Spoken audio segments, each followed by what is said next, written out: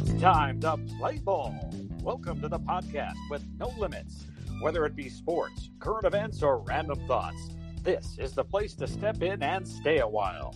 Your host is a proud alumnus of Rio Hondo Prep, a former minor league baseball umpire, and a man with strong opinions. Welcome to the Get Home Safe podcast and your host, Matt Hersema.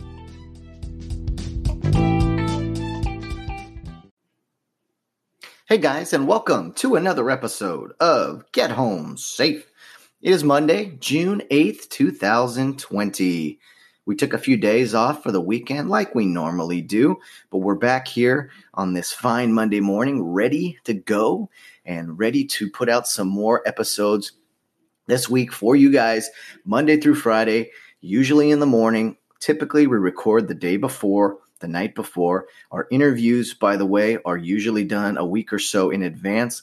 However, the interview that we are putting out today on Monday is with Todd McCraven.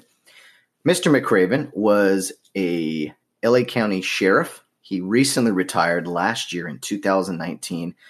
I first met him back when I was coaching his kid, his son, Andrew, back when he was, I think, second or third grade. I was in like eighth grade or maybe ninth grade even. I kind of forget. But anyway, that's how I knew him. He later went on and played more sports under his dad. But then I later found Mr. McCraven again as he was a parent again to his youngest kid, umpired a few of his games. So just recognized him. And that's how we kind of got in touch and became, continued a friendship. But we connected a little bit more through social media and such.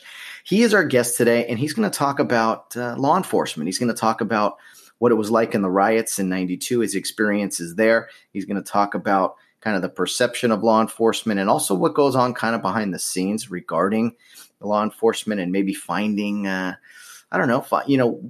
they police themselves within the different departments and everything.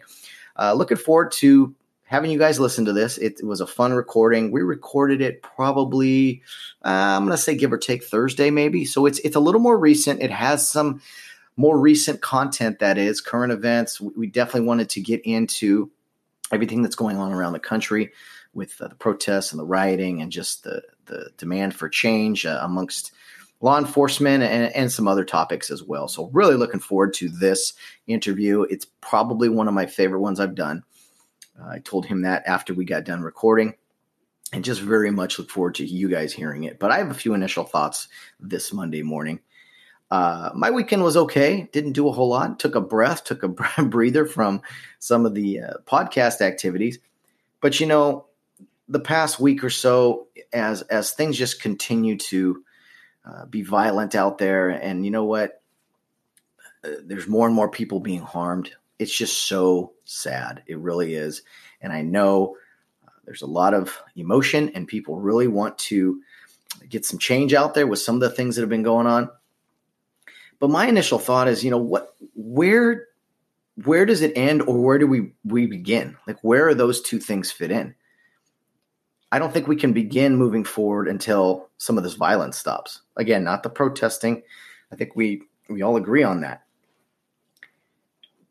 But there's this attack on law enforcement now because people are angry and they almost think all law enforcement are wrong. And law enforcement have an even more difficult job now because of that target on their back. I mean, I've read some just horrendous things about people pursuing law enforcement to their home. We've had a few law enforcement officers die already. And there isn't, none of these things make anything right. You have your beliefs, you have your convictions. You cannot wish ill will and violence on other citizens. That's exactly what's being protested.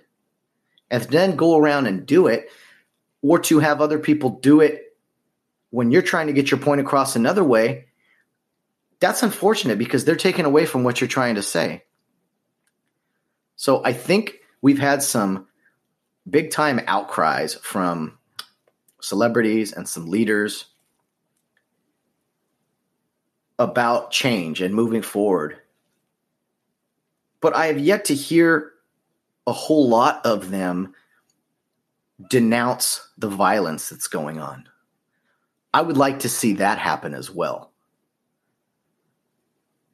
If people want to use their platform to speak out on injustice and, making things better, well, we also need to use that platform to say what is wrong. And the continued violence is extremely wrong. And I pray for every law enforcement officer out there. I pray for every citizen out there. Some will say we're accomplishing something with some of these acts. I disagree. And that's another subject, disagreement. There is no reason there can't be many opinions out there. Are there wrong opinions? Yes, there are. But there's also facts. I think we're so afraid to have our own opinion these days because if someone disagrees with you, they will shame you into your opinion. I'm not talking about some sort of extreme opinion, labeling people or something like that. I'm talking about, let me give you an example. Drew Brees, last week, somebody asked him about the kneeling for the flag back in 2016 or maybe it was 17. Excuse me. Pardon me if my year's off. I think it was 2017. But they asked him about the national anthem and if he maybe was going to see more of the protesting during the national anthem that occurred back then with Colin Kaepernick and other people. Well, I thought he gave a very strong response. They asked him about the national anthem. He spoke his heart about what the national anthem means to him. He started it off by saying, I will never agree with disrespecting the American flag during the national anthem, I believe. And I think that's what got everyone very excited and emotional. I don't think anywhere in there, quote, he talked bad about protesting racial injustice, about no one should do what they feel. No one should be. I thought his quote, if you really listen to the whole quote, was pretty much, I think it's how a lot of people feel. Talking about his grandfather fighting in World War II. He even touched on the civil rights movement in the 60s. He said it's not just people who fought on the battlefield, but it's everyone who's gone through difficult times and fought for civil rights and all the struggles that a country's gone through. He said, do we have a lot of issues going on right now? Are we perfect right now? He touched on that. Said, no, we're not perfect. We have a lot of work to do. He said those words. But the media, the social media, a lot of people were upset. They were upset at his comments. And they were upset because they felt he was out of touch with what was going on. Could he maybe have touched on a few more things? Maybe. He could have said, you know what, I stand behind support of racial tensions and getting improvement in that area. There's no excuse for racism. He could have said those things. But when he was asked that specific question, in my mind, he didn't do anything wrong. Now, there's people sitting there and be like, he's very insensitive and this and that. Okay.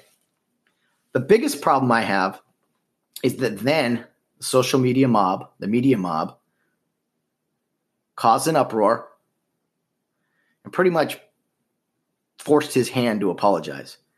Do I think he was sincere in his apology? Yes, I do. I think he felt horrible that he said something that really hurt the cause right now. Okay, fair enough. But he gave his opinion of what the American flag means to him. And that doesn't mean everybody needs to feel that way.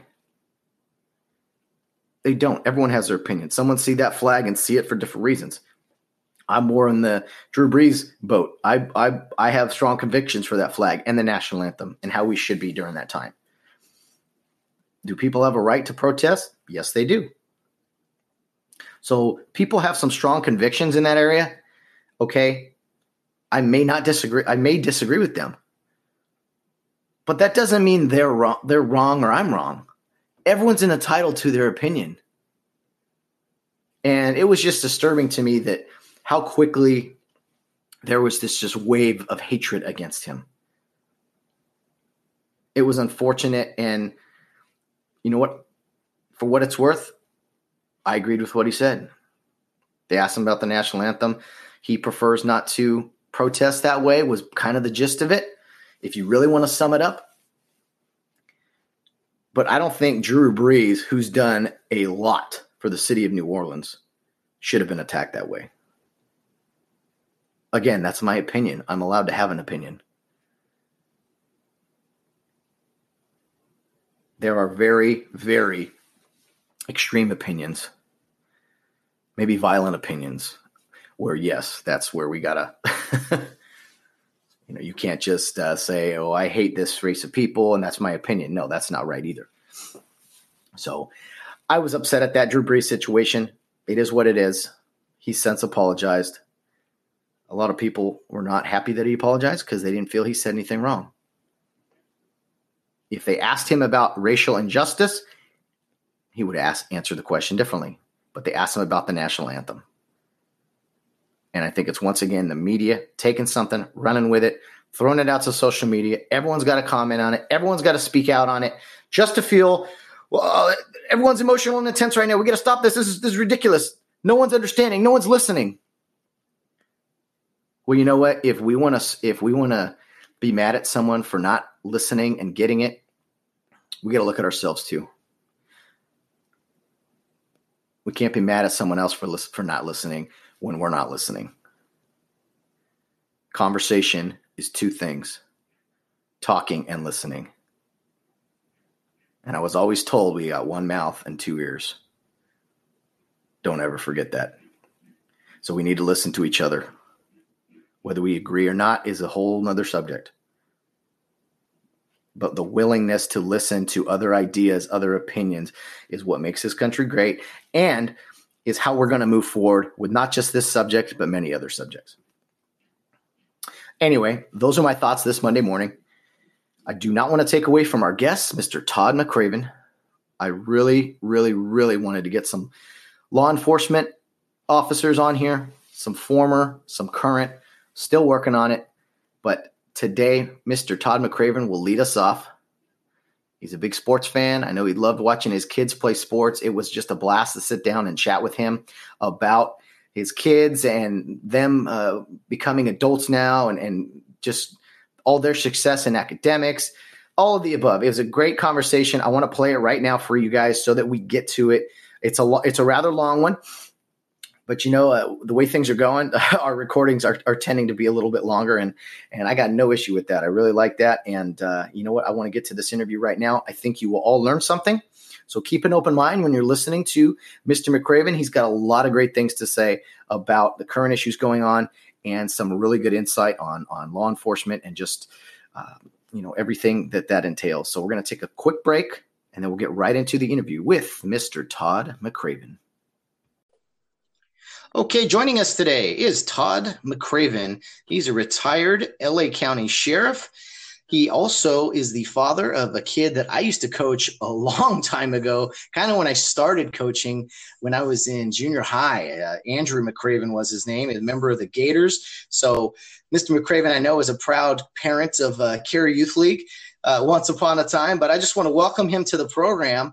Mr. McCraven, although it is Todd McCraven, welcome aboard. Thanks, Matt. I'm happy to be here.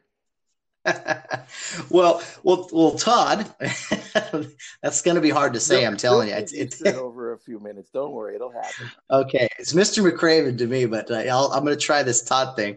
Okay, well, we met way back. I want to say. You know what? Probably just in the 90s. I want to say it was the late 90s because I wasn't even in high school yet. Yeah, I think it was like 98, 99. I know Andrew started at Care in 97 when he was 6. So Oh my it was goodness. shortly thereafter. 6. So wow, that's that really. I'm sure you know this, but man, as we all start to get older, that's crazy how the time is connecting. Absolutely. well, I was 8th grade, 9th grade, maybe even. I was privileged to partner up with Mr. Rick Johnson and coach those guys, even a little bit before then, I believe. That was such a fun time coaching that group of kids. Andrew, your son, Jeff, I remember some of these names now. Jeff Collins, Cosman, Russell. Cosman, Cody Fabella. I still have all those guys as Facebook friends. I talk to them all the time. Oh, that is awesome. That is cool. It was a great group. The parents were great. The kids were amazing. They've all grown up. They're very successful. It's wonderful.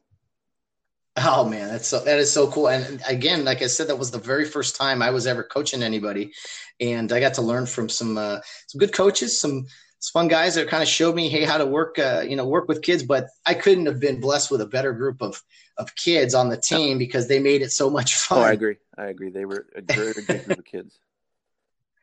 Oh man, well, Todd, you talked about your kid, your son Andrew. Was on that team, and he went through the program for quite a while. A proud Gator. I know they changed the teams up now, and that's all kind of weird. But what can you tell me just about Cary Youth League and what it was like to be a part of that for a little while? I was introduced to Cary by a guy I worked with. His name was Rene Sendejas. His son played Cary and actually went to Rio Hondo Prep. And he told me when Andrew was about 5 or 6, he says, hey, you sound like football because they play tackle football. Because I didn't think any organization played tackle football at that age. And so I brought him out, and he took to it like a duck to water. Loved it. He was there for 4 years, I believe, from the C's to the double A's. Played all the sports, and with him, what we didn't do with Aaron, but with Andrew, he was double dipping. He was actually playing Care and also playing other organizations. So like during Care football season, he was also playing junior All-American football, and also Glendora soccer. Then in basketball season, he was playing Glendora Basketball City League, and then during baseball season, he was also playing Little League. And that he was able to do both, and we really didn't miss much of anything. He got all of his loyalty awards and everything, so he didn't miss much. But he just wanted to be on teams, and so we let him do it. And Care, as far as the little guys go, you're never going to find a better organization for teaching the fundamentals to the kids. Plus, then when you add in all the other aspect of the club meetings and the loyalty and the things that the leaders teach them, you're not going to find a better league anywhere. Period. And I've been through dozens of leagues myself. Either coaching or watching my kids play. City leagues, travel ball, club teams. Cary was awesome. In a word. Awesome is a good one, and I hear that from a lot from people who've been through the program. Don't get to talk to too many parents necessarily who did it with their kids and everything, but it's so consistent. It's so great to hear those things about the program because that's what it's all about. I mean, family and the kids just getting introduced to different things and sports, and I think it's really, really well-run program. And I got to ask you just said Andrew, he wanted to play on other teams, and I don't think there's anything wrong with that. I really don't. But not everyone does that. We also live in this time now where it seems kids are playing on multiple teams. What can you speak to that as far as from a parenting standpoint? Putting kids on multiple teams, is it something you said in your situation? It was something that he wanted. But what can you speak on kids who play on multiple teams at a young age? Well, I see. You run the gamut when you're talking about sports parents. You've got those who are in it for the right reasons and those who are in it for the wrong reasons. Unfortunately, those who are in it for the wrong reasons are prevalent. They're everywhere. But as far as just my personal experience, I told Andrew, look, if you think you can handle this and keep your grades up, Andrew was a straight A student all the way through school, even all the way into law school. He was top of his class. So as long as you can keep your grades up, you can go ahead and do it. I told him, I will never make you play. If you don't want to play, you can stop playing. But if you start a season, you won't quit. So that was our only rules. So if Aaron or Andrew, you want to play? Yeah, okay, I'll sign you up. And then next season come around and you want to play? Yeah, I'll sign you up. And so he wanted to do everything. Even in high school, he was a 3-sport athlete. He played football when he was at Damien. He played basketball and ran track. Aaron, on the other hand, was the kid that wanted to specialize. He stopped playing basketball at 12. He played through care. He started his in C division as well, and only went to A. But that's because he started playing club ball. Actually, a parent came to me after one of the Care Youth League basketball games and said, "I need your son on my travel team." And I asked Aaron, "Do you want to do that?" And he said, "Yeah." So that kind of pretty much ended our association with Care. That's why I took him out so early. But, Aaron, at 12 years old, he's like, "Dad, I don't want to play basketball anymore." At 14, I was like, "I'm not playing football anymore." And then he played baseball all the way through high school. And at 18, even though he had been recruited by several schools, other schools were looking at him, making him all these promises. "Hey, I got a starting spot for you, or you're going to be my number one closer." And he just said, "You know what, Dad, I'm done. I don't want to play baseball anymore." Broke my heart. But, I couldn't tell him, "No, you're going to play." But it is what it is. So, he's in college. He's at a school where there's several of his travel ball teammates are there playing, and one of his travel ball coaches, and they've all come to him, like, "Why aren't you playing?" He's like, "I just don't want to play anymore." So I guess he's got a little bit of burnout. So, there's nothing wrong with not wanting to play anymore. I mean, as you just said, I mean, he's focusing on his education, and that's what I see. That's a whole nother subject with like travel ball, club ball, whatever you want, whatever the proper term is. And that's actually where I saw you again later in life, actually umpiring some of right. Aaron's games as he's quite a pitcher, and he was playing for the San Gabriel yes. Arsenal. And he ended up playing at Ontario Christian. Is that right? He went to Damien his first 3 years, and then his senior year he went to Ontario Christian. Okay. Yeah, he was a great player, and he put in all this time, I'm sure, on the travel ball teams and everything. But that's my other thing with, I mean, there's an example. There is, you seem like your heart was in the right place with all of your kids. I mean, and I shouldn't say seem, you absolutely were. There's other parenting, as you've already mentioned, where it seems like they want the kids to play until they're burned out or play, on all these various teams and everything. And, unfortunately, I don't know if it's right or wrong or whatever, you know what I mean? It's just, that's a very unique situation where Aaron was just said, "You know what, I'm done with it." And all the power right. to him. And yeah, you're right. There's a lot of parents out there for with the wrong attitudes, the wrong ideas, Real quick story. I had a 7th grade basketball team, a club team, where I had Andrew and several of the Care kids. I had Cody Fabella, I had Cosman Russell, and then a couple kids that Andrew had played NJB with, and we were able to recruit a couple other kids. So we put together a pretty good club team. And I had this kid. He was probably just a hair under 6 feet tall. He was my biggest kid, and his parents were like, "Oh, he's going to Duke, and then he's going to the NBA." And they kept in my ear, and he was my best player. I mean, he was a dominant post player. I knew the post because that's what I played in high school, so I was able to teach him all the moves. And he was also going to his private basketball training, and his parents kept, "Oh, he's going to Duke, he's going to the NBA." And finally, and I shouldn't have said anything. I regret saying it, but I told the mom, I said, "Your son, his legs are full of hair, and his voice is deeper than mine. I don't think he's going to grow much more." All of a sudden, I was the devil. "Oh, how dare you say that about my son?" Boom, yanked him off my team. Gone, okay? He ended up going to high school. I saw him a couple years later. He hadn't grown an inch. And I was right. I knew. It's like, I don't want to blow your illusion out of the water, but your son's not going to be the 6'7", 6'8" kid you expect. He's done growing. He's hit his peak. But all of a sudden, because somehow I ruined their dream. I was the bad guy. She cussed me out in the parking lot. It was bad. I was like, you know what? I shouldn't have said anything. But I don't want these kids to have unreasonable expectations themselves. I tell them. I used to tell the kids I coach in Little League. One in so many kids is going to go play high school. less than that are going to play college, less than that are going to play pros, no matter what sport. So just work hard and do your best now. Worry about later, you know. Yeah, I couldn't agree more. I find it, seeing so many parents that think everyone thinks their kid's the best. And as a parent, I'm sure, there's a special feeling there. But so many parents, like you just said, Todd, they think that the world is only this little city.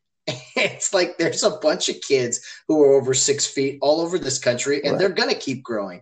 It's that, with your story. So I think it's great when parents, really motivate and push their kids. I think it's a great thing.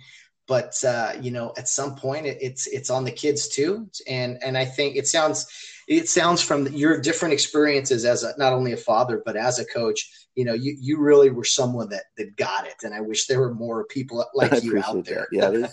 Yeah, there are some. Oh, I learned from some fantastic guys growing up, and guys that I coached with and coached against, who did it the right way, did the right thing. We were all about the kids and all about, it's people say, oh, it's all about having fun. No, it's not all about having fun. It's about going out there, working, learning, becoming part of a team, understanding commitment, understanding winning and losing, and improving yourself, not just athletically, but all around as a person.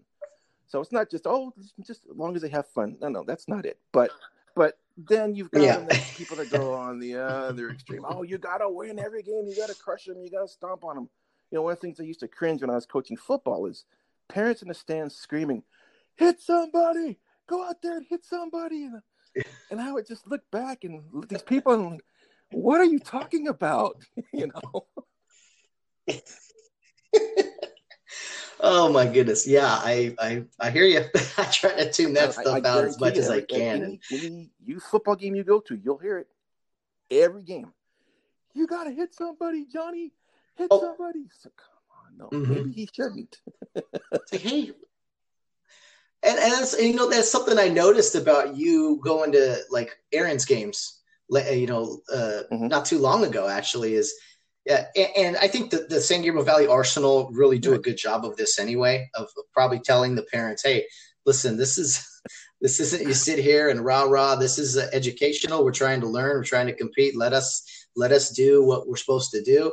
And parents like yourself would sit there and you'd observe and see what's going on. And I'm sure you'd have opinions and things there also. But I think well-run programs kind of run themselves, and parents don't need to really step in too much. And I might regret this, but I'm going to put him on blast. Mike Vieira, who runs the Arsenal program. Good dude. I'm telling you, just an awesome guy. I love talking to him.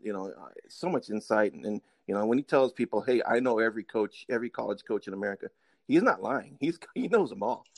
But he every year, Aaron was there for 3 years. And every year at the very beginning, once the kids came back from their high school program, he would have a big parent meeting. And those of us who had been through it understood what was coming, but you still had to be there. It was mandatory. And then the new parents were kind of given the indoctrination. Basically, look, we are your coaches. We're your kids' coaches. You are not. You are to sit in the stands and cheer for your son and cheer for the team and not say a word. And you know what? That's what we did, because he wasn't lying. There was a little bit of a mini coup on Aaron's team after his freshman year. And there were a couple of kids they wanted to get rid of. So they actually forced these kids to try. Because once you tried out for the team, you were on the team until you quit, all the way through high school. But they had a second tryout because there was a couple parents that were really causing problems. And what they did was they eliminated these kids after that second tryout. And we couldn't understand what was going on. Why are we trying out? You promised us we wouldn't have to try out again. But they did it. But it's because, these people were violating what he said. He meant every word he said. And I'm, all power to Mike. I think he's a great guy. He helps these kids move on to schools. And, I go on their website and, he'll promote, hey, so-and-so just committed to Cal State Fullerton or to Long Beach State or whatever. So I think he does a great job. But no, he was serious about it, man. Don't mess. Leave us alone. Let us do this. Yeah. Someone's always got to ruin it for everyone else, right? I mean, you can't just, okay, sure thing. I mean, everyone's got an opinion, and it's like, no. And I know that Mike did those things, and some of the other, coaches over there. Jerry's a great guy. Omar, all those guys. I mean, they get it, and they're there to work with the kids, and it's just a very professionally run travel ball club team. I don't know the terms these days, but it's always a pleasure going over there. I always like what they do. Yeah, They're they were. very That well run was just one program. of the teams Aaron was on. He played on several different teams, but our time with Arsenal was really fun. Well, we don't want to leave out your daughter, Amanda. What can you tell me about what she was doing growing up? All your kids, I'm sure, are excellent students. But what she never did she play Early sports or on, did she not? What was kind of her she thing? did a little of the soccer and the softball and all that, and then she just got burned out. Just wanted to be a student. But when she got to high school, because the girl could run, she got to high school. She was a cheerleader and was on the track team, and was, as a freshman, was the fastest girl in her school. And so she did that, but she burned out on that. Wasn't really too much into athletics. She was more like, I got this and that. And then, of course, she discovered boys, which was, my nightmare. But she's good. She went on, and her dream was to go to Pepperdine. She went to Pepperdine. She went and got her master's degree at USC. And now she actually works at USC. Wow. Yeah. Man, that's awesome. So I got to ask you. You said she could run. You mentioned Andrew ran track. I know you're Aaron's very athletic himself. But I got to ask you. Okay, where's the speed? Where does the speed come from? You or your wife? Always slow. I'm pigeon-toed, and so when I run, I'm unable to plant my foot and push backwards. I always push out almost like at a 45-degree angle, and I look goofy when I run, but that was me. I just couldn't run. And Aaron was not really that fast, but Amanda and Andrew, they were sprinters, and they made league finals every year in high school. And I was like, I don't know where that speed's coming from, because I'm not fast and my wife's not athletic at all. Oh man. Well, I thought I'd ask some mysteries out there, or just will never be solved. Well, Pepperdine and USC. I mean, I believe Andrew went to University of San Diego. Is that correct? USC Law School, and now he's an attorney living up in San Francisco. Oh, well, I'm sure he's got his work cut out for him up there. All three of your kids are going to amazing schools. Just very, very scholarly individuals, it sounds like, and I'm sure that you guys had plenty to do with that just growing up. I'm sure you couldn't be prouder of all three of the three of them. Every once in a while, Aaron kind of pushes my buttons, and I want to beat him up, but he's bigger than me, so it's kind of hard. But other than that, the kids are all awesome. Oh man, that's incredible, great stuff. I love hearing. I can't believe people's kids are like young adults these now, kids, and it's just oh my goodness, it's so hard to see. They have their own kids. I've got plenty that have gone into the military. I actually have a picture of a kid I coached in Little League with Andrew, who went to the Army, went to Iraq, and there's a photo of him sitting on Saddam Hussein's throne. Yeah, and I was like, wow, it gave me goosebumps when I looked at it. I was like, oh my God, little Tyler, who was like my little second baseman, now he's this big bad Army guy, who helped conquer Baghdad. Like, wow. Man, that is wow. Yeah, wow is right. That's all you can really say. Well, Todd, let's talk about your career a little bit. First of all, where did you grow up? First of all, El Monte in '72, and then went to high school in El Monte. Went to Arroyo High School. Played basketball. Wasn't that great. Wasn't I was a 6'2" center, which you don't really see many of those, but.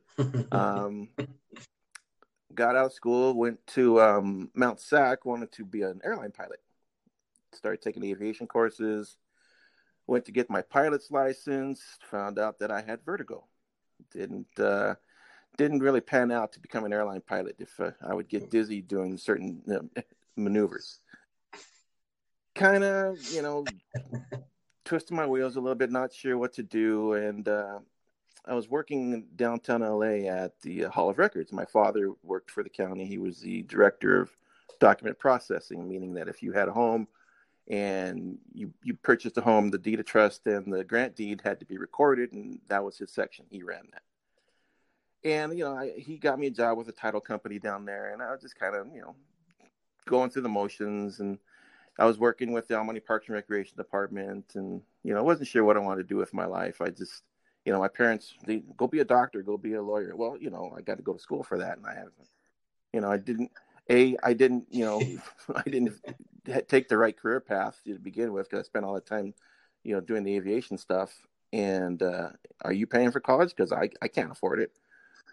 Well, some of the guys I worked with would go down to Alpine Gym in Chinatown, play basketball. And there was a bunch of guys there who I was told were LAPD. So I had some thoughts about joining LAPD. So I went and talked to them, and I said, oh, no, we're not LAPD. We work for the LA County Marshal's Office. And I'm like, well, what's that? He says, well, we're police officers ourselves, but we don't work holidays and weekends. I'm like, hey, sign me up. So, I went over to the county courthouse, which is now the Stanley Moss Courthouse, and talked to a couple of guys. They got me an application. I filled it out, and this was in March. It turns out a month earlier, one of their guys in Van Nuys had been in a shooting in a courtroom. A guy came out and tried to take over the court, grabbed a DA. Several of the deputy marshals came in with their guns and engaged in a shootout. One of the guys, Cliff Wofford, who ended up killing the guy, took a couple rounds in the stomach. Didn't even realize until the gunfight was over, didn't realize he was hit. But he went down, and the marshal's officer was like, you know what, we are understaffed. So I applied like March, April, and I was in the academy in July. That's how quickly they went through my background. So I started the academy at Rio Hondo in July of 1988, graduated in November, and then went and started doing the advanced court stuff, learning, courtroom procedures, learning levy crew, learning warrants, those types of things. Started in December working downtown, which is where I met my wife, which is actually a great story in and of itself. In 1994, the Sheriff's Department absorbed us, and I was a deputy sheriff from January 1st, 1994, until my retirement date in December 31st of this past year, 2019. Yeah. Wow, quite a journey. And for those, well, two things. We got to get absolutely to the meeting your wife story for sure. But so the LA County Marshals. So I mean, kind of clear it up for us. You said you were then, went to the sheriff deputy after that. But what exactly was the type of things the LA County Marshals were doing that time, different from, I guess, regular police work? Outside of having the holidays off and such. Municipal courts throughout the county of Los Angeles. They also had warrant sections where courts would issue a warrant. You don't show up for whatever reason, judge will issue a warrant. Warrant gets transferred to the warrant section, and they go out and find you, arrest you, and take you to court. We also did levies, which were if you were to sue somebody and win a judgment and they didn't pay you, you could come to us and say, "Hi, I want a levy." So we would go to the person's bank. If they had a check, we'd go to the bank and say, "Hey, Joe Smith owes Matt Hirsema $3,000. We're here to collect." Or we would go, they'd say, "Oh, no, he's got this brand new Chevy Camaro." So we'd go out there and knock on the door. "Hey, are you Joe Smith?" "Yeah, we're here for your car." So we take the car, we'd sell it at auction, pay you, and then give him the rest of the proceeds. So that was the types of things that the LA Marshal's Office would do. Okay. And it no longer exists, or there was no more use for it type of a thing, or it's just kind of all together in the sheriff's now? The Sheriff's Department ran the Superior Court. So there was a power struggle between the two associations. ALADS, which is the union for the LA County Deputy Sheriffs and the DA investigators, is one of probably the two most powerful unions in the state of California, along with the Teachers Association. They're able to get the mayor who, I can't remember who the mayor or the governor, might have been Duke Majan at the time, because there was a fight between the two. They each wanted to take over the other one's function. Well, it ended up on the governor's desk, and he signed a law saying, okay, in LA County, all of the court functions will be taken over by the LA County Sheriff's Department. The Marshal's Department is no more. So that's where the transition occurred. Okay. Well, that's interesting stuff.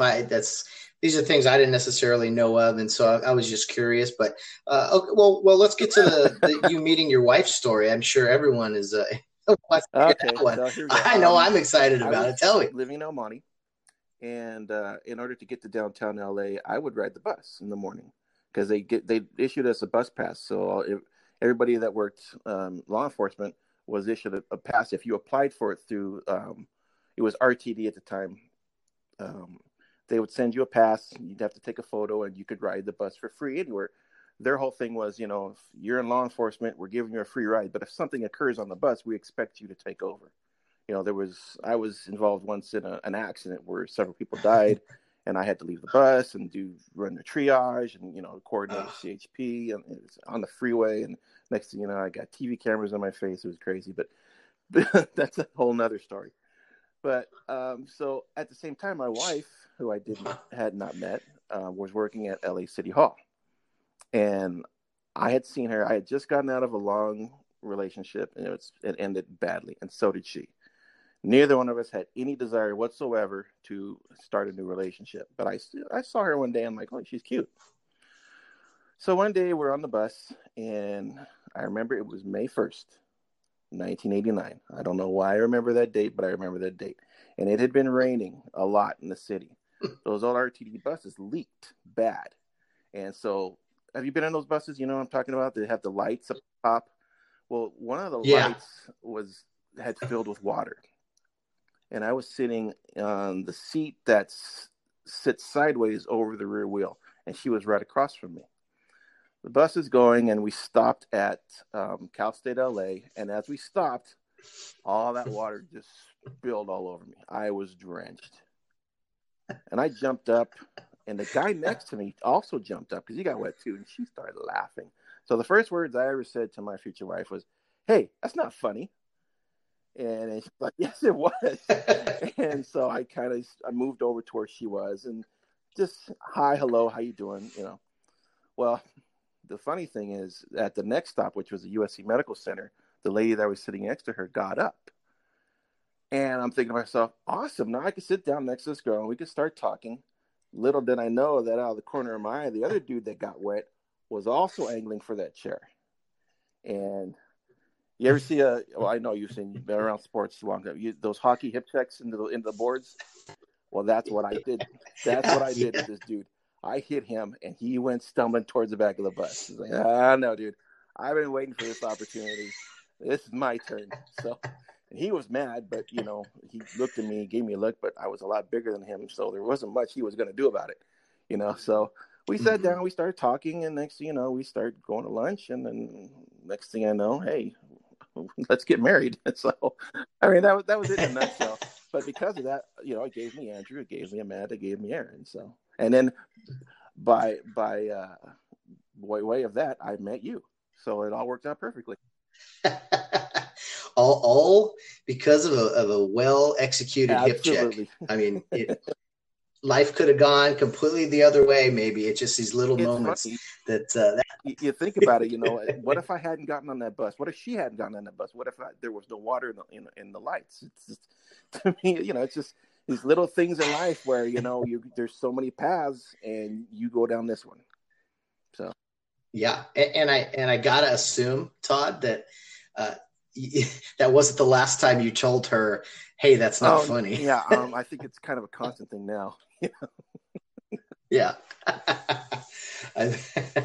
That's great stuff. I mean, that's a tale as old as time, as they say. Just a chance meeting. That is great stuff.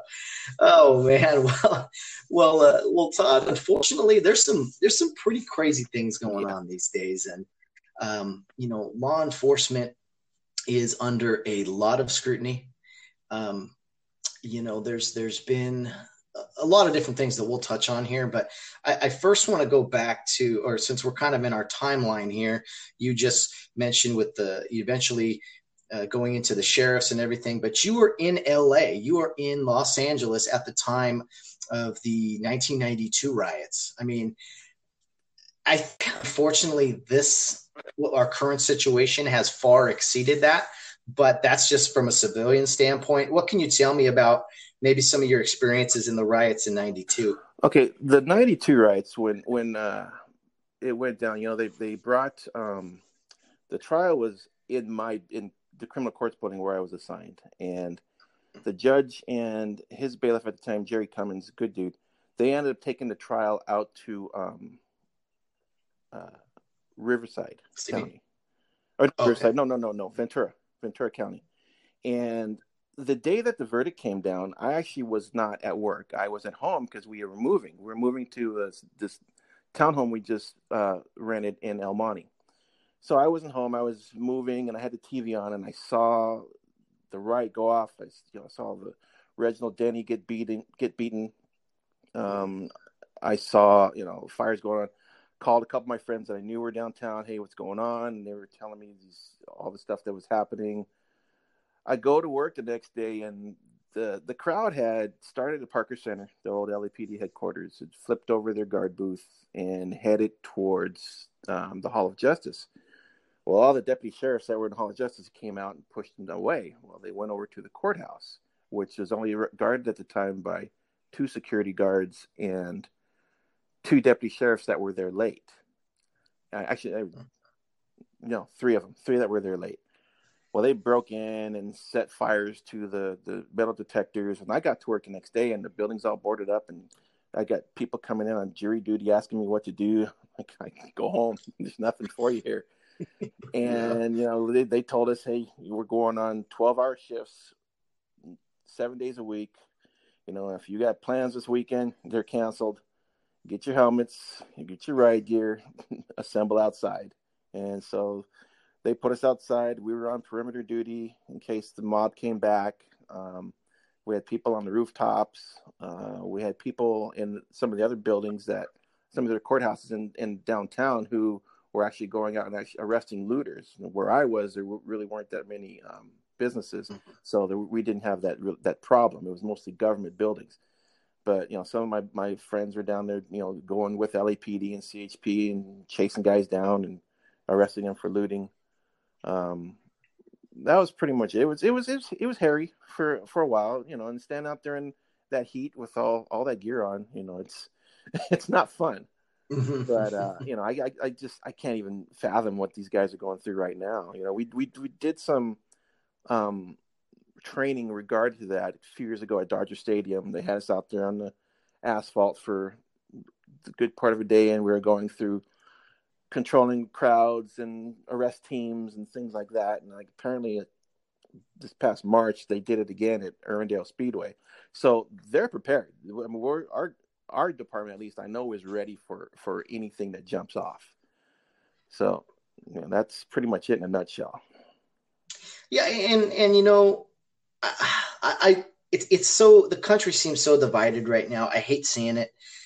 It seems we can agree on only a couple things, but not other things. And one thing that just truly bothers me is that we can't seem to agree that the violence, the rioting, the looting, that is wrong. I would say most people can say that, but there's still a fraction of the country that says, well, everyone had this coming. We tried to do this peacefully. Unfortunately, there's the peaceful protests at times spill into, or people who want to cause damage, they just tag along. I don't know exactly how it all happens, but people that want to do harm, they find a way to do it. And unfortunately, it takes away from maybe some other peaceful protesters. But what can you say just in general about, because I'm sure you've had to be around maybe some other protests before, and maybe not ones that were violent, but just what are your general thoughts on what's going on as far as protesting and rioting these days? Well, I think everybody can agree on the fact that what the officer in Minnesota did was wrong. Absolutely wrong. That he's going to burn, and he deserves a burn. There's no excuse. I understand techniques for arrest. I understand, I've dealt with people who don't want to get handcuffed. It's hard. It's really hard to handcuff somebody who doesn't want to be handcuffed. It's really hard to put somebody into a car who doesn't want to get into a car. It's hard. So you do the things until resistance stops, and then you back off. You still keep your guard up, but you back off. And what the officer did, laying on this guy who's not moving, who's basically begging for his life, that was horrible. I mean, just watching it just. And I am pro law enforcement, obviously, being my background. And I have argued with people over certain things, like the Michael Brown thing that jumped off. You can't convince me that Michael Brown was murdered by a police officer. Michael Brown died because of Michael Brown. Yes. But this goes well beyond anything that this officer did. And I'm not sitting there saying, hey, all cops are good. They're not. I worked with some guys that I wouldn't trust them on my front yard. Mm-hmm. It's ugly. But protest, on the other hand, Matt, protest is a protected part of the United States Constitution. We have the right to free speech. We have the right to assemble. We have the right to address our grievances to the government. And if by doing it with their feet, that's awesome. My parents marched in protest of the Vietnam War in the 60s. My mom would carry me. I was a little baby. She would carry me. So I guess technically I was part of the Vietnam War protests. And it's good. And sometimes it changes attitudes, and sometimes it changes society. The things that Martin Luther King did, will resonate forever. He changed lives, he changed attitudes, and he didn't do it by burning anything down. He did it the right way. He did it the Gandhi way. The peaceful protest works. Now, what's going on here? I think the vast majority of the people out there are peaceful. They're angry. They're lashing out. The police officers are taking so much verbal abuse out there, and just things that they don't deserve to deal with. But as long as people aren't swinging at them, throwing things at them, burning stuff, breaking stuff, have at it. I've been out there. I've been cussed out. I've been called names. We're conditioned to deal with it. And that's in the police academy. They stress you out to the point where, like, hey, if you can't deal with this, you shouldn't have this job. So these people are lashing out verbally, and I'm cool with that. Believe me, I've been called every name in the book. But don't hit me, don't kick me, don't spit on me. Okay, you're going to get a response. I'm a human being. I'm not a robot. Yeah. But that's neither here nor there. But when you're talking about the rioters and the looters, I think what you're getting is protesters are forming up, and you're getting people infiltrating the group. The agitators who are going to do things, break windows, light fires. And then also joining the group are your thieves who waiting for the agitators to break the windows and kick the doors in and light the fire so they can run in and grab all the stuff and take off. And then when the police say, and I've had a lot of arguments with people about this too. Oh, they're arresting people that are staying behind when the police tell them to leave, and they're arresting people who are past curfew. So yeah, at that point, the protesters are no longer legally protesting. Now they're violating the law. If a law enforcement officer gets on a bullhorn or on a PA and says, my name is Lieutenant Jones of the so-and-so police department, I declare this an unlawful assembly. The Supreme Court has ruled that at that point, anybody who ignores that is now violating the law. Some people don't understand that. Some good friends of mine on Facebook don't understand that. They get all upset when I tell them that. But yes, Now at this point, they've gone from peaceful protesters to unlawful protesters. Luckily, once that's announced, most of these people will leave. The agitators they'll leave too, because they don't want to be caught and be identified. Your thieves will stay behind until basically law enforcement shoos them away or a store has been completely gutted. So that's what we're seeing now. You've got different groups with different mindsets and different agendas. So no, that's a pretty that's a pretty clear picture there of from being on the ground in that scenario. Mm-hmm. I gotta say that what's really frustrating is that, and I think it's a big part, of course, the media involvement really pushes this. But as soon as you start seeing cops swing or use the tactics that they are trained to use, everything in that scenario, everyone starts to question and be like, look at it, here comes the police. They're just swinging at everyone. They're shooting rubber bullets at everyone for no reason. And it's like, no, you have reached a point where, like you just said, Todd, you make the announcement. Now you need to do what you told. You had your chance. You had your opportunity, right, to do everything lawfully. And once that either ends or you guys say, hey, this is the term you use, an unlawful assembly. Unlawful assembly. It's not just you guys saying, oh, you guys gathered here, you got to go. There's a reason, a reaction from you guys based off of things you've either witnessed or have acted on against you guys, right? Right. Or oftentimes it could be something as innocent as they've taken out a permit. The permit expires at 5 p.m. So at 5 p.m. you're done. You got to go. I was in the Bahamas back in 2018, and it was funny. The cruise ship, as we were pulling in, they said, oh, there's going to be a protest at the Parliament building. Please do not go there. They say it's going to be peaceful, but please do not go there. So, we got off the ship and we went over to Atlantis and hung out there, and we came back and we were shopping. And, me being me, I'm going to go check out the protest. So I walked over there to there was a park there. The Parliament building is beautiful. I wanted to see it.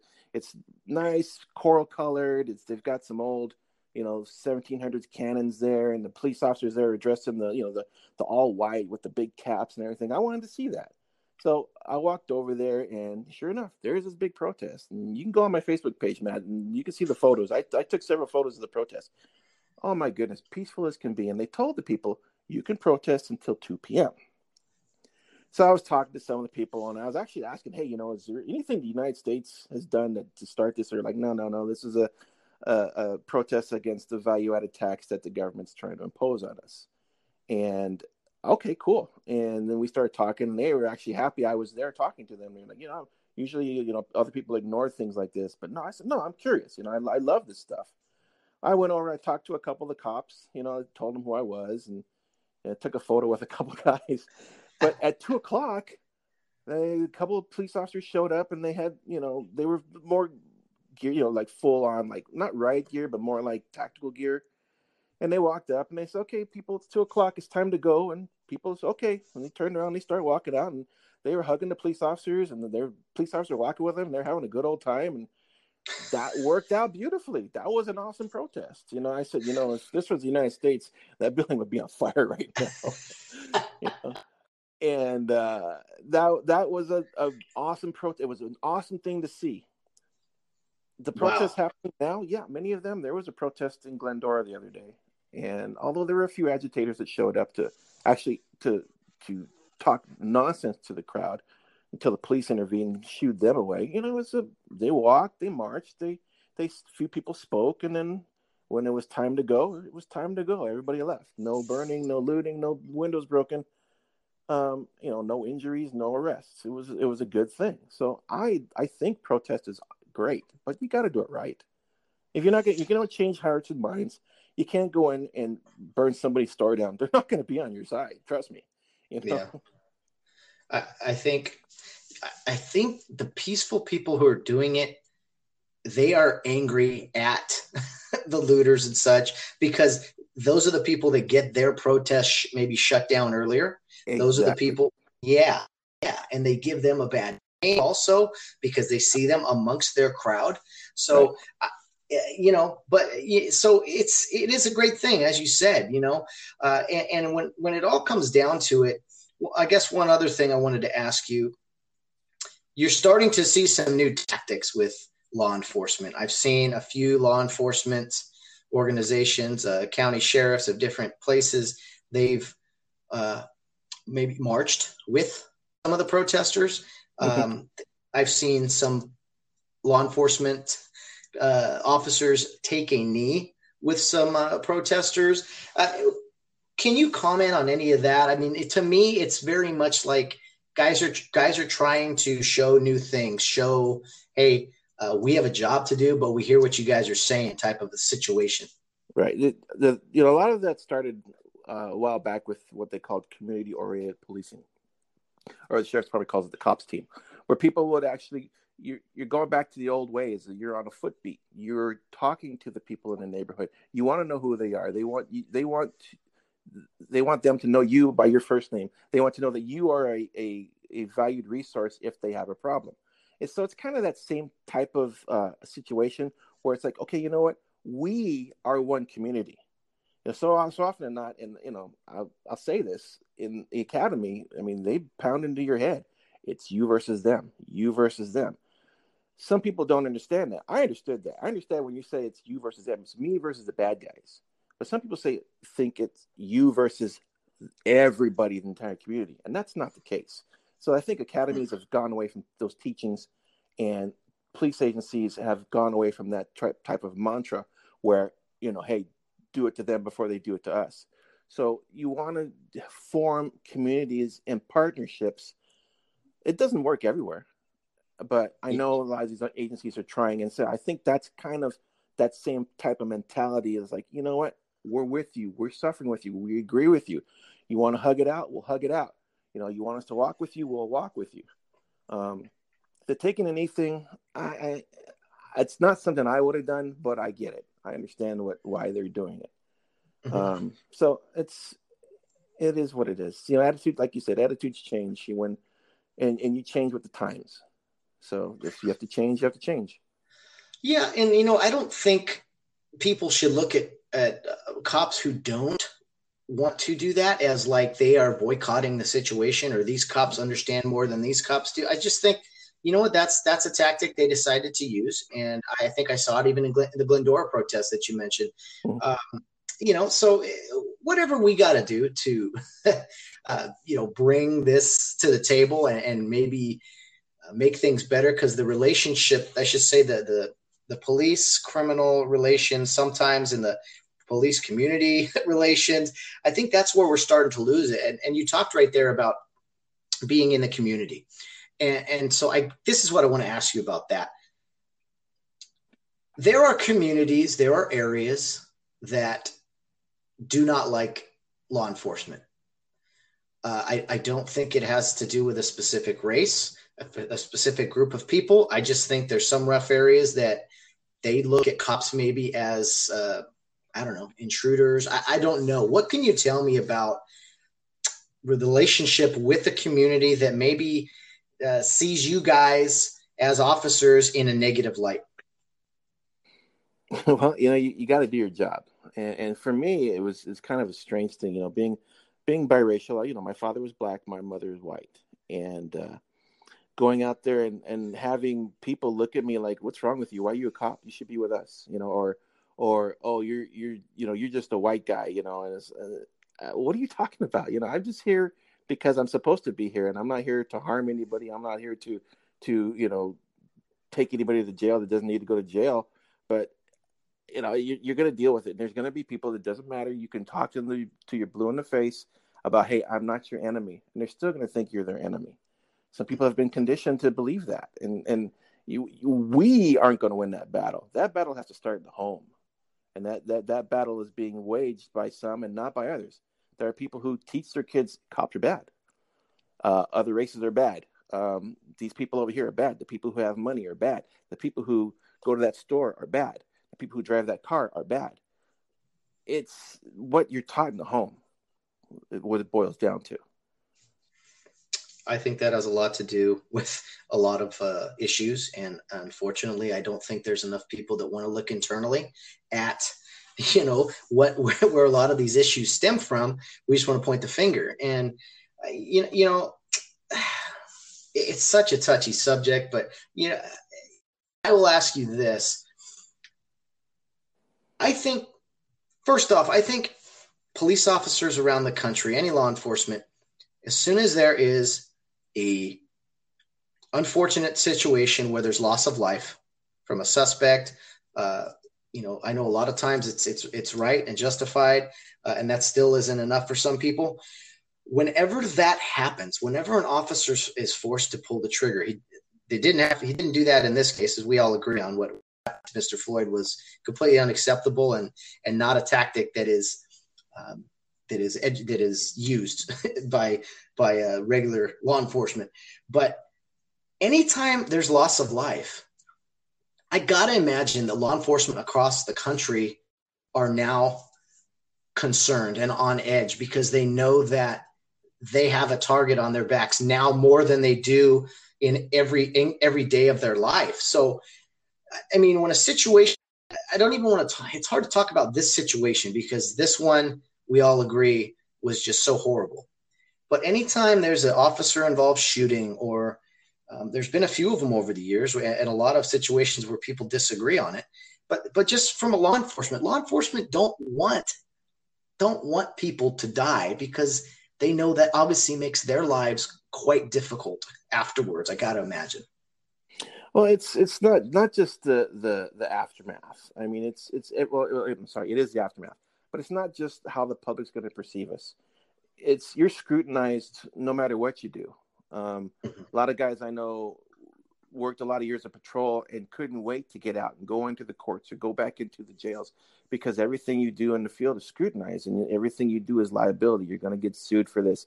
You're going to get sued for that. You're going to get a complaint for this. You're going to get days off or suspended for that. You're going to get fired if you do that. You know, I used to work out with one of our commanders, and every day he'd come in and say, "Yep, fired 3 deputies today. Oh, today was a good day. I only fired 1 guy." And for just the stuff that doesn't even relate. I mean, we our department, you know, if you got into an argument with your neighbor and you looked over his fence and gave him the finger, whatever, move on with your life. If I had done that as an active duty deputy sheriff and I got back to my supervisor, I was going to do a couple weeks off without pay. You know, so we worry about everything. Everything we do is scrutinized. When you have to get into your holster and pull your gun and fire, we're taught to shoot to kill.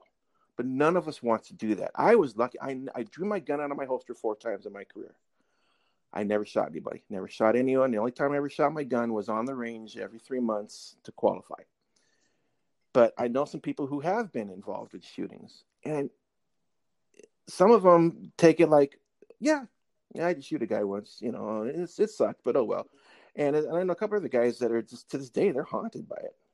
And the worst guy, I mean, the guy that to me, that was just, this guy's career was crushed because he fired and hit one of his own guys. Oh. This happened at the Motel 6 in Hacienda Heights, probably about 10 years ago. They were serving a warrant. Guy came out with a shotgun. These guys were coming up either side of the stairs. One guy fired, hit the guy with the shotgun twice, but his third round struck one of his partners and killed him too. And this guy's a shell of himself. You know, I saw him maybe about 5-6 years ago, and he couldn't even look me in the eye. So it's, you know, killing somebody is not something that any of us take lightly. And if it's, you know, you're going to be fighting your own internal personal demons, let alone what the department feels or what the press feels or what the public feels or what the DA is going to do or the Attorney General of the United States is going to do. You've got to fight that battle inside yourself. So I don't think the majority of these shootings, especially the ones that people are so concerned about that because the other individual ended up not armed, I don't think any of these guys took it lightly. I think they made a calculated decision based upon the factors that were presented to them. And in some cases, they were wrong. And you can Monday morning quarterback it all you want. They were wrong. If they're going to suffer the consequences, they do. Most of these things come back, you know, based upon the factors involved, what the officer was experiencing, the light, you know, what the light conditions, was it windy, was it rainy, was it, you know, was there shadows, you know, the officer, to the best of his knowledge, did what he was trained to do. Even if in the case that he's wrong, he did based upon what he knew, he did right. All the factors around say, no, he was wrong, but he wasn't aware of these factors. So, I mean, I hope that answers your question. I did it the best that I could without really, you know, it was too deep into it. But, you know, I mean, that is stuff that you got to hear from the actual people that have been in those situations. I think anytime, I mean, let's be honest, anytime a black person dies at the hands of the police, it is a major story. Whether it should be or not, it is. And any loss of life, I think, is terrible. I mean, it's really tough for you guys to be put in those situations. But I hate this narrative, Todd, that cops just are hunting down black people. They don't care. They're just going to shoot them and then figure it out later. I don't see that as a civilian. I know I'm not in some of these different neighborhoods. You've been in law enforcement a long time, and sure, you had situations, like you said, of partners you disagree with. But I mean, what can you speak on to that this narrative of cops just want to go rough up people of color? I would say on the surface, there's really very little basis in reality for that. I do know a few guys who I would say the opposite about. You know, before I even got this job, I was playing on a slow pitch softball team. And one of the guys on the team, who I didn't really know, he was a friend of a friend. They say, hey, he's an LAPD cop. You know, okay, cool. And he's this big Italian dude with kind of like a New York accent and basically a New York attitude. And one of the guys asked him, hey, what's it like, man? He goes, oh, man, it's cool. We get to go beat up N-words all day. And he said this just flew out of his mouth. And a couple people looked at him and looked at me, and I looked at him like, excuse me? Oh, I'm sorry, bro. I'm just messing around. And it's like, no. There was some reality there. I know that this guy was probably one of those heavy-handed idiots. But I'm telling you, 99% of us, Matt, we just want to go start our shift, put our uniform on, go to briefing, head out to your assignment, do your job, you know, try to make as many people happy as you can. That's what I did, you know, and come at the end of your shift, take off your uniform, put it in your locker, say your goodbyes, head home and go see your family. That's all we want. Yeah. And then make sure you pay me on the 15th and the 30th. Okay. That's what I want. I wanted to go to work, do my job, and come home to my family. And that's what just the vast majority of these guys, that's all they care about. This is a good job. If you're an adrenaline junkie, you can find positions where your adrenaline is spiked all day long.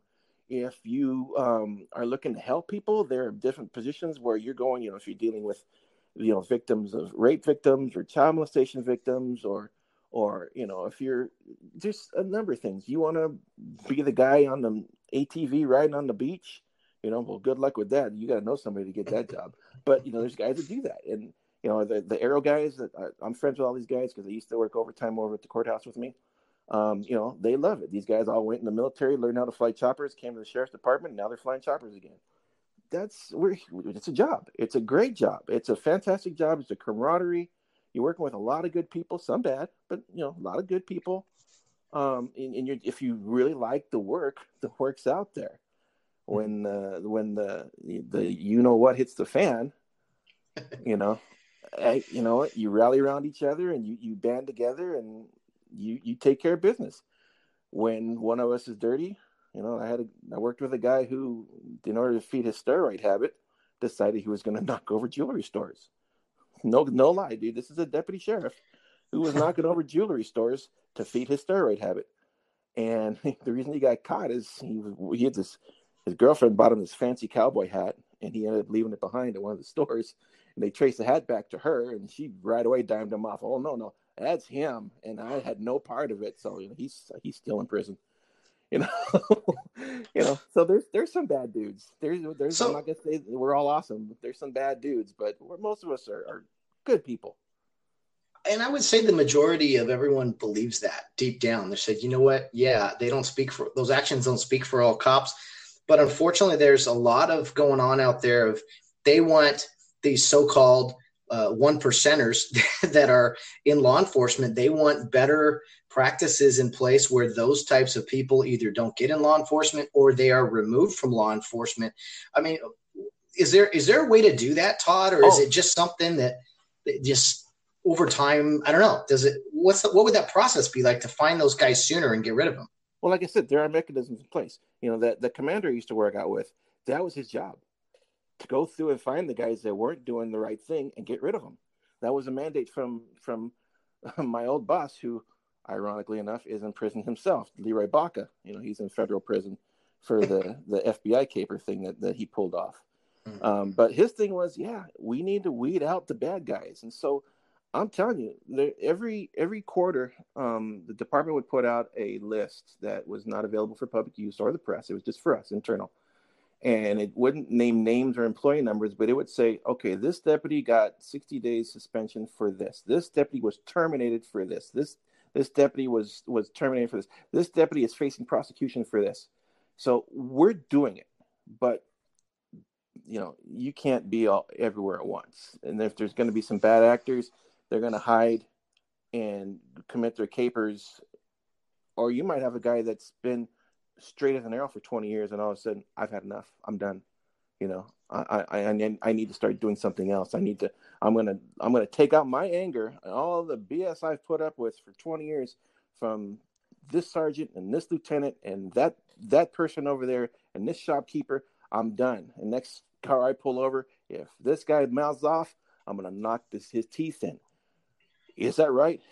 No, it's not right. But you can't always find these guys until they snap. So we're doing it. No, that's a good point. I mean, you don't. If a guy has a track record, that's one thing. I mean, you gotta, like you're saying, there's people who are looking at those things daily to try to really polish up the department and make sure that things are going smoothly. But like you said, there may be a guy who just, all right, it's his first time, and it's a bad result. It is comforting to know that there is at least a process of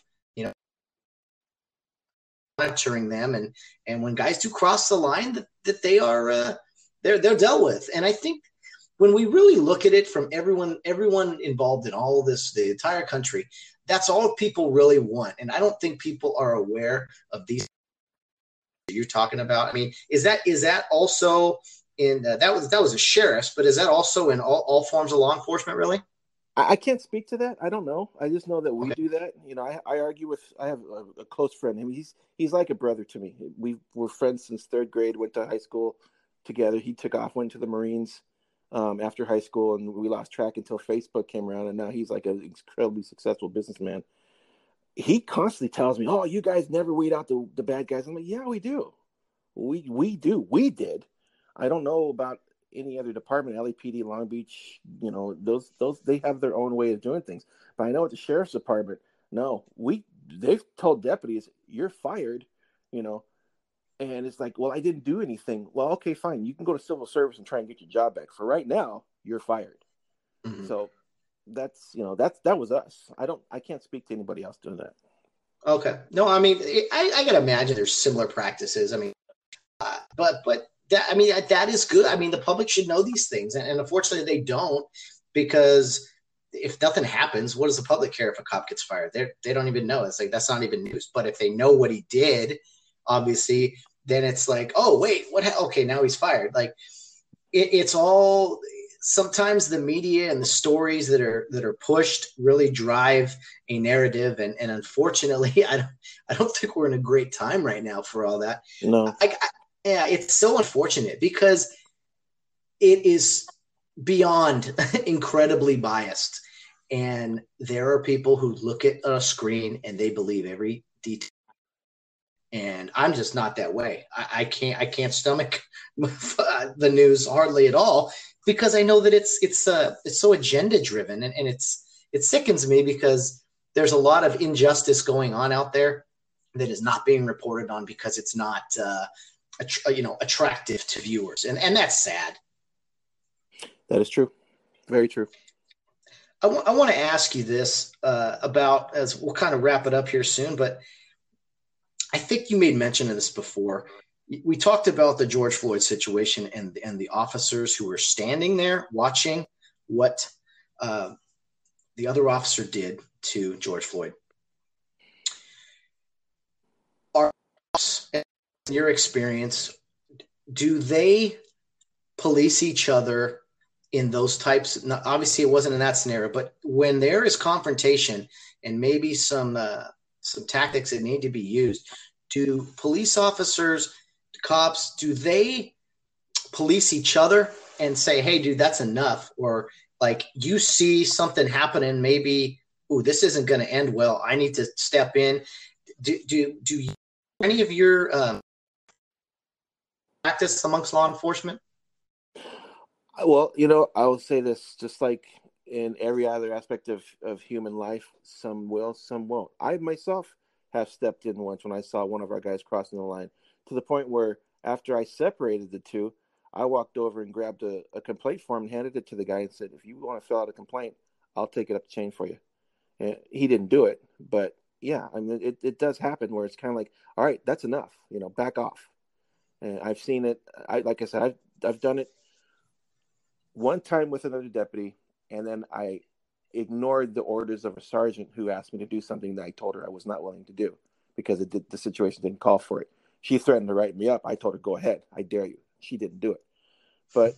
And I've seen it myself with other deputies who have, there's something jumps off. Somebody's starting to get a little too pissed off. And it's like, all right, we got this. I'll take over. I will take over the rest of this for you. You go over there, have a seat and relax, have a water or something. Okay, I'll take care of this. So I've seen that happen many times, but there are some guys that won't do it. They're scared. They don't want to be ostracized by the guys back at the station or back in the locker room. They maybe don't feel like, this person who's doing it is a veteran and I'm a new guy. And what the hell do I know? I can't tell him anything. He knows what he's doing. So I guess he's doing the right thing. The three guys that stood around, I'm hearing some things that one of the guys told him, hey man, I'm not getting any pulse. We need to put this guy on his side. And the one guy who I know his name, Matt, but I won't say it. Okay. That's how much I feel about this guy.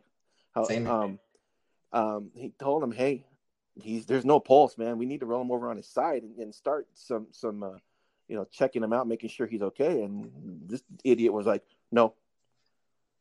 So what do you do? He's the guy. I don't know if he was the veteran of the group or if he was the handling officer who when you have a situation, you have first person on scene becomes the handling officer and he's in charge until somebody of rank shows up. So if he's the handling officer and in charge, everything he says goes. And if he tells these guys back off, maybe they don't feel, I don't have the authority to challenge him right now. Me, on the other hand, I don't know. I don't think I would, dude, I got no pulse. This guy's dead. Get your ass off. And we need to start CPR. That would be me. And that would have been a lot of people, but some other people would be too, I don't know. I don't want to rock the boat here. So it's hard to say the mindset of these three guys. Apparently, I heard now they've been charged. I think they're going to be hard-pressed to get a conviction on any of them. At first, I thought they're going to be hard-pressed to get a conviction on the first guy until I saw more and more of the video. The first blurb I saw was 20 seconds. I was like, okay, he's on a guy for 20 seconds. That's not going to kill him. But now I saw more and more and more because you never get the full story with these videos. You always get cleverly edited clips. But seeing more and more of the situation, yeah, this dude was wrong. But the culpability of these other three guys, I don't know.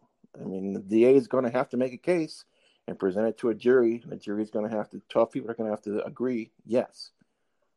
So I don't know. But short of that, did they do the right thing in the street? I have no idea. They probably should have intervened, Matt, but I don't know what their mindset was.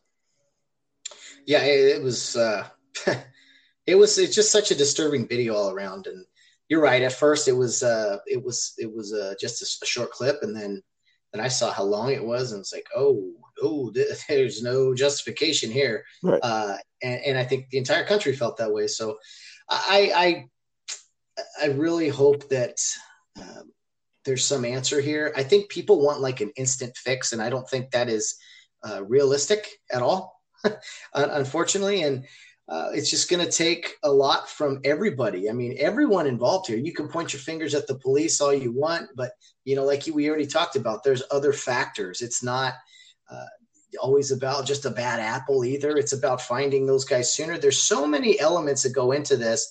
And while everyone's trying to figure all this out, we got people that want to just go burn buildings and riot. And that's just so insane. It's got to stop. Well, the people, their emotions start running crazy. and they don't think about what they're doing. They don't think about the situation. I mean, was it even about race? I don't know. I mean, the men are of different races. The handling officer and the victim, the individual who passed away, Mr. Floyd, were of different races. Yes, but did that happen because of that? I don't know. I'm thinking likely not. Likely that had nothing to do with it, other than the fact that he decided he was going to take down this dirtbag, and because he was committing a crime, and you made me come over here and put handcuffs on you, and you don't want to get in my car, so fine, you're going to get on the ground and you're going to sit there until I decide to let you up. That was the cop an a-hole, or was he a racist? I think it points more to him being an a-hole, but regardless, he murdered a man. The man happened to be of a different race. Certain members of that race feel oppressed, and that the police hate them and want to kill them all. Like you said, that they're randomly shooting and hunting these guys, which they're not. But some people believe that, and perceptions are people's reality. Reality is not reality. Perceptions are reality. So that's what they perceive. Oh my goodness, it's happening again. I follow a lot of people related to USC football on Twitter. The guys that play there now, the guys that used to play there, and I mean, universally, these guys all jumped in. Oh yeah, it's obviously because of race. It's what they perceive, and so this is why what's happening is happening, and it's got to end. These you have to understand, but attitudes have to end. You can't look at color and race and think everything has to do with racism. On the other hand, the people who are committing acts because of an individual's race, they need to be found out and stopped and taken care of themselves, because that is, that's horrible. And being biracial myself, I've experienced racism from white people and black people. And the attitudes are always, oh, you're different from me, so I'm going to, not trust you, not like you. I'm going to attack you if I get a chance. Racism exists, but I don't know if it really was the cause of this particular incident. Well, I guess we'll find out. Yeah, I mean, time will tell. And Todd, that's some of the most well-said content I've heard on our podcast here. I really wanted to bring you on just to get your opinion on all of this. You have a unique perspective in former law enforcement and all the things you just mentioned. I think hopefully we're a little better educated today on what's going on. And yeah, my prayers are that these we can't start moving forward until this violence and rioting stops. So I don't know if anyone's going to get that opinion or get that common sense down, but it seems like we can't move forward until it stops. So that's all I have to say regarding all this. I'm right there with you. I agree. Well, I think the law enforcement are going to have to do something. Eventually they're going to really have to, if they're pushed around enough, I mean, the law enforcement, the National Guard, whoever it is, they're going to have to keep the peace one way or another, and they'll be scrutinized to death for it. I know they will, but God willing, doesn't have to happen. It can move on in other ways, but God bless everyone out there and the soldiers on the front lines for sure. Anything else, Todd, before we kind of wrap things up here? You know what? This was fun, Matt. I appreciate you contacting me and asking me to come on the show. I'll do it again some other time if you want. You want to talk about football, college football or high school football. Actually, I'm also the PA announcer for Chino Hills High School basketball, Chino High School basketball. And so I've had a little bit of knowledge there. I got, we can talk about my kids. I'll talk about them till I'm blue in the face. Or if you want to talk about this subject or anything else comes up, I'm more than happy to come back. This was awesome. This was a blast. Thank you. You're very welcome. The pleasure's all mine. And you know what? Let's when we get back together, we'll talk some more positive thoughts. I'm sure. Hopefully, we're playing sports soon in the fall, and we'll see what happens. But yeah, we'll definitely have you back, Todd, and it'll be a lot of fun to just whatever happens. I'm sure I really respect your opinion and your insight on a lot of these things that are going on in the world. So thanks for being here. And yes, thank you, Mr. McCraven. My pleasure, Mr. Hersimer. All right. Talk to you soon. You got it, buddy.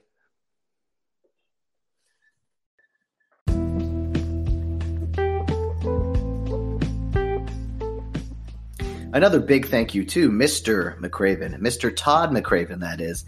It's always going to be difficult to call him Todd, but I'm working on it. I look forward to chatting with you again, sir, very soon, whether it's on Facebook or a text message. I will definitely have you back on the program sometime, maybe to talk about some current sports if we ever get into that here soon. But thanks so much for being here. It was such a pleasure to talk with you. Well, guys, that was a lot of fun talking with Mr. McRaven. We really covered some good topics, hopefully learned something from it. Tomorrow's guest is a little different. He is Tony Padilla, no relation to last week's guest, Rich Padilla. Tony Padilla is, quite frankly, one of the best college basketball officials, not only on the West Coast, but in the entire country. He has worked multiple Final Fours. He works probably 95, north of 100 games a season, 95 regular season games, and after the NCAA tournament and everything, he's probably working well over 100 games.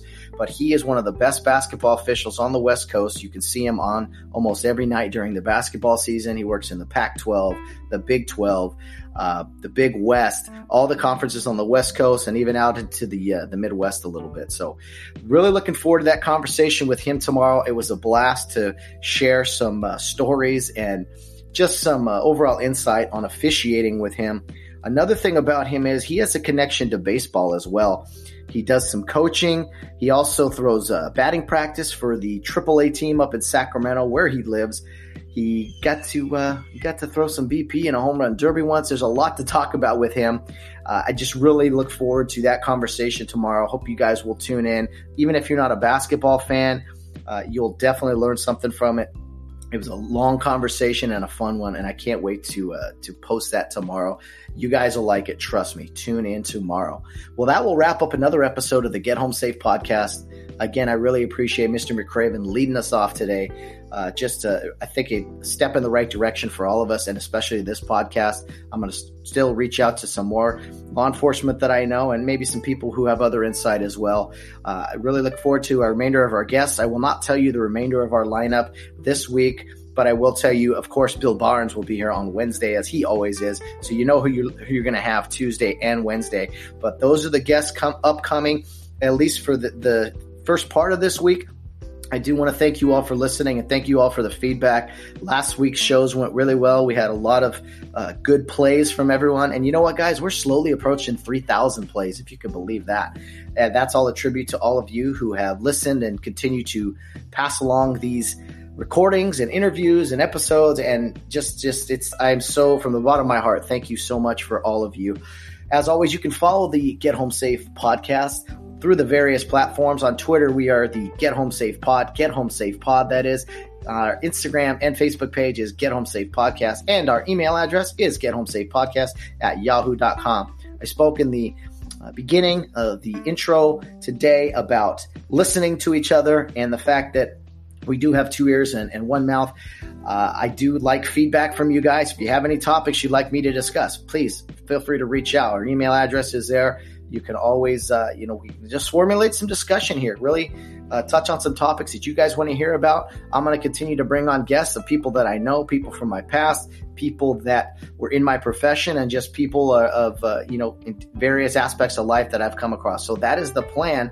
I'm still going to have my 2 cents in the opening usually, but that's just kind of painting a picture for you guys what our episodes are going to continue to be about, and we will adjust too accordingly. If I feel people want it to go in a different direction, we will do that. We are about adjustments here, and we just want to put out good content for you guys to try to improve this show. But thank you to all who listen. You can listen to us many platforms as well. We run through the Anchor app, but we appreciate any listenership we get wherever it's at, whether it's Anchor, Apple, Spotify, many other places. Thank you for tuning in. We really appreciate it. I cannot say it enough. That'll wrap us up today. We look forward to Tony Padilla tomorrow. I can't tell you enough how great it was to talk with him. You will really enjoy that interview tomorrow. I can promise you very much. But until then, guys, no matter what you're doing, whether you're out on the town or around at third base, get home safe.